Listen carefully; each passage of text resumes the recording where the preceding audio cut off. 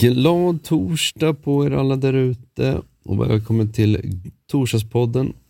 En reflektionspodd om allt och inget. Och mycket därtill brukar vi väl köra som lite tagline för Glad torsdagspodden. Om ni tycker det låter lite ensamt och konstigt idag så är det inte så konstigt, för att jag sitter nämligen själv i mitt hemmabyggda poddstudio under mitt täcke i min säng, för att min kära radarpartner Samuel är sjuk. Så då fick det bli så här att jag drar ett eget avsnitt idag. Så får vi se hur det här går. Det kommer nog gå galant. Vi har ju en liten mail, kan man väl säga att det heter mail, jag vet. info@gladtorsdag.se. Titta, jag har lärt mig den nu. Vi finns ju även på sociala medier och allt annat, och där kan man skriva in till oss om man vill vara en gäst. Då får man inte vara gäst hemma hos mig. Här jag sitter just nu, det blir trångt när vi täcker. Otroligt varmt. Men mysigt. Eller kan man skriva in en reflektion eller glada tillrop till mig och Samuel, eller förbättringsgrej. Skit i det. Kör bara glada tillrop. Det är mycket roligare att få det. Så dagens avsnitt görs av mig, Jakob Höglund. Och till nästa avsnitt så hoppas jag på att Samuel är frisk, så kan vi sitta båda två och tjabba lite ihop. Men vad ska vi prata om idag då, Jakob? Jag har ingen aning. Jo, det har du visst det. Du har haft en fundering på något som vi ska ta. Just det, förra gången körde vi några snabba. Det tänkte jag idag också, men nu är inte Samuel här. Du får köra några snabba själv, Jakob. Absolut. Kul att jag sitter och pratar med mig själv så här. Men så kan det få. Är du med då? Några snabba? Ja. Fåtölj eller soffa? Fåtölj. Stol eller bänk? Några snabba var det. Just det. Stol eller bänk? Säng eller madrass? Säng. Garderob eller komfort? Komfort. Hängmatta eller hammock? Easy peasy. Hammock alla dagar i veckan. Tänkte jag går igenom den varför jag har valt just de som jag har valt. Fåtölj, ja, vad ska man säga? Det är nog möblernas möbel. Fåtölj, och då ingår fotboll. Jag skrev inte det. Jag som sagt det är som bänk som vi kommer till nästa. Det är köksbänk. Men det tar vi då. Fåtölj med pall. Den bästa ska jag säga möbeln i huset, skulle jag nog säga. Alltså sätta sin fåtölj, tofflorna på, ta upp dem på fotpallen, på med en filt, gärna höst, en torsdag, på med en bra film. Alltså magiskt. Man slocknar efter bara några minuter. Stol eller bänk? Ja, köksbänk eller kökssoffa ska det vara mer, kan jag tänka mig. Ja, det är jag som har gjort det här, så att kul. Kökssoffa. Samma sak där, nästan som fåtölj. Alltså en söndag kan det faktiskt vara den här gången. Varit ute i naturen och lekt med vad naturen ger. Kommer tillbaka och så ta sin lunch eller middag eller vad man ska äta. Lägger sig på kökssoffan och tagit en kaffe innan, självklart. Och sen bara lägger sig på den här hårda kökssoffan. Det är det här som är det magiska också. En hård kökssoffa. Lite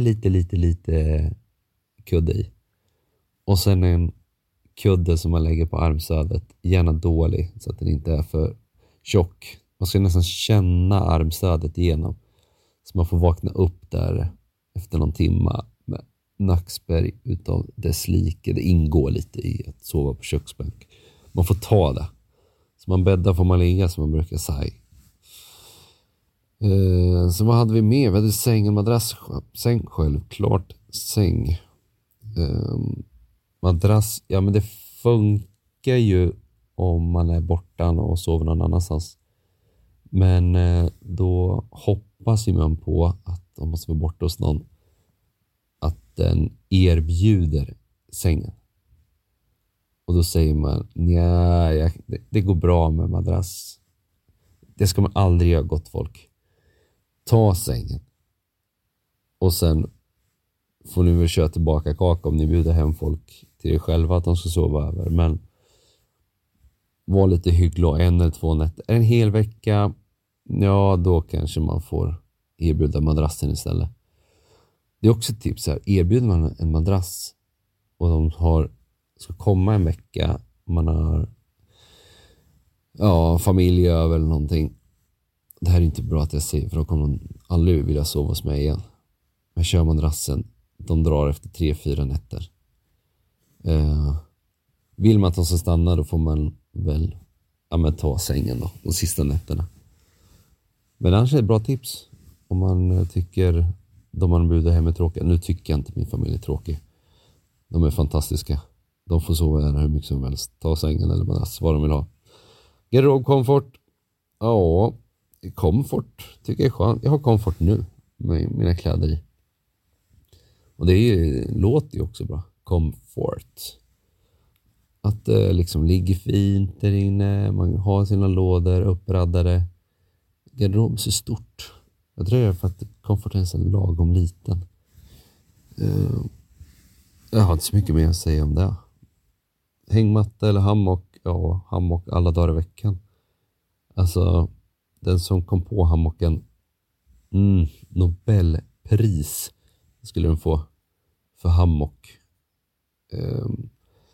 Det är så skönt. Alltså, när jag bodde hemma hos min mamma och pappa, så ville jag faktiskt ha en hammock istället för säng. Jag var så sugen. Alltså, det är så skönt att sova i en hammock. Speciellt av somrarna. En skön sommarkväll. Börjar bli lite kallt. Fortfarande varmt. Men lite kallt. Och så har man käkat något på grillen. Kött eller något som har lagts på. Jag vet att man kan grilla grönsaker och sånt också. Men jag är inte förtjust i varma grönsaker. Och sen potatissallad, bea. Knäpper en kall efteråt. Typ cola eller något annat sockerdrickaktigt. Och sen bara slocknar man. Sover man. Kom på nu när jag sa det igen. I många av de här möblerna som jag dragit fram, så vill jag gärna äta och sen sova. Det är väl lite där man har möbler till att sova i. Speciellt jag älskar att sova. Oavsett om jag står eller sitter eller ligger eller inga problem. Ge mig någonting med lite kudde. Soffor kan vara för mjuka också. Det gillar jag inte, sova i för mjuka soffor. Fåtöljer jag tror inte jag har suttit i en för mjuk fåtölj. Det ska de nästan vara så mjuka som det bara går. Sen finns det självklart fåtöljer som inte är sköna. Alltså den här, jag vet inte när den kommer. Det var väl på 90-talet någon gång. Slutet på 90-talet, 2000. Så det var så spacet fåtölj där det var, jag kan inte ens förklara. Man kunde inte sätta benen rakt ut, utan man fick någon stolpe så att man var tvungen att sära på. Typ gynstol. Fast det är fåtöljaktigt. Jättemärklig möbel. Och jättemärklig fåtölj. Men en sak som jag kom på nu, som jag glömt, saccosäcken. Det är ju magiskt att ligga i en saccosäck. Så det märker jag, så gillar jag att sitta eller ligga ner i möbler. Jag har tänkt mycket. Jag gillar möbler. Och de ska vara på ett visst sätt. De ska gärna vara sköna så jag tycker de är sköna. Och det gör ingenting om de är så pass sköna att jag somnar. Värst är ju när man har varit på en idrottsarena länge. Alltså man har varit på en cup och man har att titta på en cup och sitter på de här idrottssalarna och bänkarna stenhårda och man har sån träsmak i rumpan så att det gör så ont. Men så vet man att man måste sitta där i 3-4 timmar till. Man sitter och vrider och vänder på sig. Och jag förstår inte varför man inte kan lägga in så små kuddar i sådana. Det är säkert ekonomiskt som alltid. Allt med pengar. Pengar. Man kan ju inte ta med en egen kudde också. Jag har faktiskt gjort någon gång. Men det ser märkligt ut. Man tar mycket plats. Jag fick sitta skönt. Så jag funderar på de här första möblerna som kommer. Eller som kom. Alltså stenåldern. De kan inte ha sköna möbler. Eller haft sköna möbler. Det står en säng av sten. Tjej beror på vad de har för sten kanske. Det kanske inte så många stensorter. Flinta vet jag. Det vi gjorde de vapen av tror jag. Eller om de använder att göra upp eld. Eller någonting använder de flintan till. Sen finns väl andra bergarter de kunde ha använt. Undrar om de gick runt så och kände på att det här berget är lite mjuk. Här gör vi en soffa av eller en säng av. Eller så kanske de la pinnar på backen och så la de mossa eller löv eller som en säng. Måste varit lite mjukare och skönare. Förutom till sommaren. När det, eller sen höst borde det vara. När det har blivit så här hårt och bara plassar sönder. Det blir bara pinnarna kvar. Man har en skön säng under sommartid och sen kall på vintern. Jag tänkte säga att de klarade sig, men det gjorde de ju inte. Tyvärr. Eller tyvärr, det är ingen aning. De kanske hade skitbra. Det har varit kul att leva på stenåldern. Testa på den någon dag. Få ut i skogen och testa. Men möbler är ändå ganska fascinerande hur de tar upp ett rum och man möblerar och kan möblera och rummet ser olika ut. Fast det är samma möbler i. Det tycker jag är lite häftigt med möbler. Att man kan liksom ställa dem på olika ställen och rummet blir annorlunda. Det är ganska självklart när jag säger det högt. Men ändå lite roligt hur man kan forma ett rum beroende på hur du ställer möbeln. Har inte så mycket mer på möbel faktiskt. Det är typ det jag har tänkt.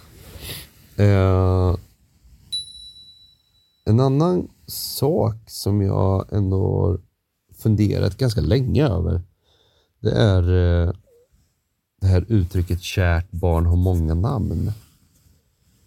Om det är så kärt att ha många namn. Eller om det är för att i mitt fall, alltså att jag tänkt på det är för att jag har haft väldigt många nickname. Blivit kallad, jag heter Jakob, har blivit kallad Jacke, Jake the Snake, Jacke Snacke för att jag pratade lite för mycket på innebandyplan när jag spelade innebandy. Åkte jag ut på många utvisningar för att jag snackade så blev det ganska tydligt med det nicknamet. Bagarn, den långa, Enok, för att jag var 1,90 ett tag. Som tyckte mina syskon det var roligt att kalla mig Enok. Innebandyproffset, tjej satte det själv, den nicknamen på mig. Men det var ganska bra. Det fastnade inte tjej, det var bara jag som kallade mig själv där. Men så var det ju ganska många gånger har det hänt att jag har varit med mina syskon eller något av mina syskon och så man kommer fram till människor som man har känt lite grann eller de har känt till syskonskara. Vi har 5 syskon.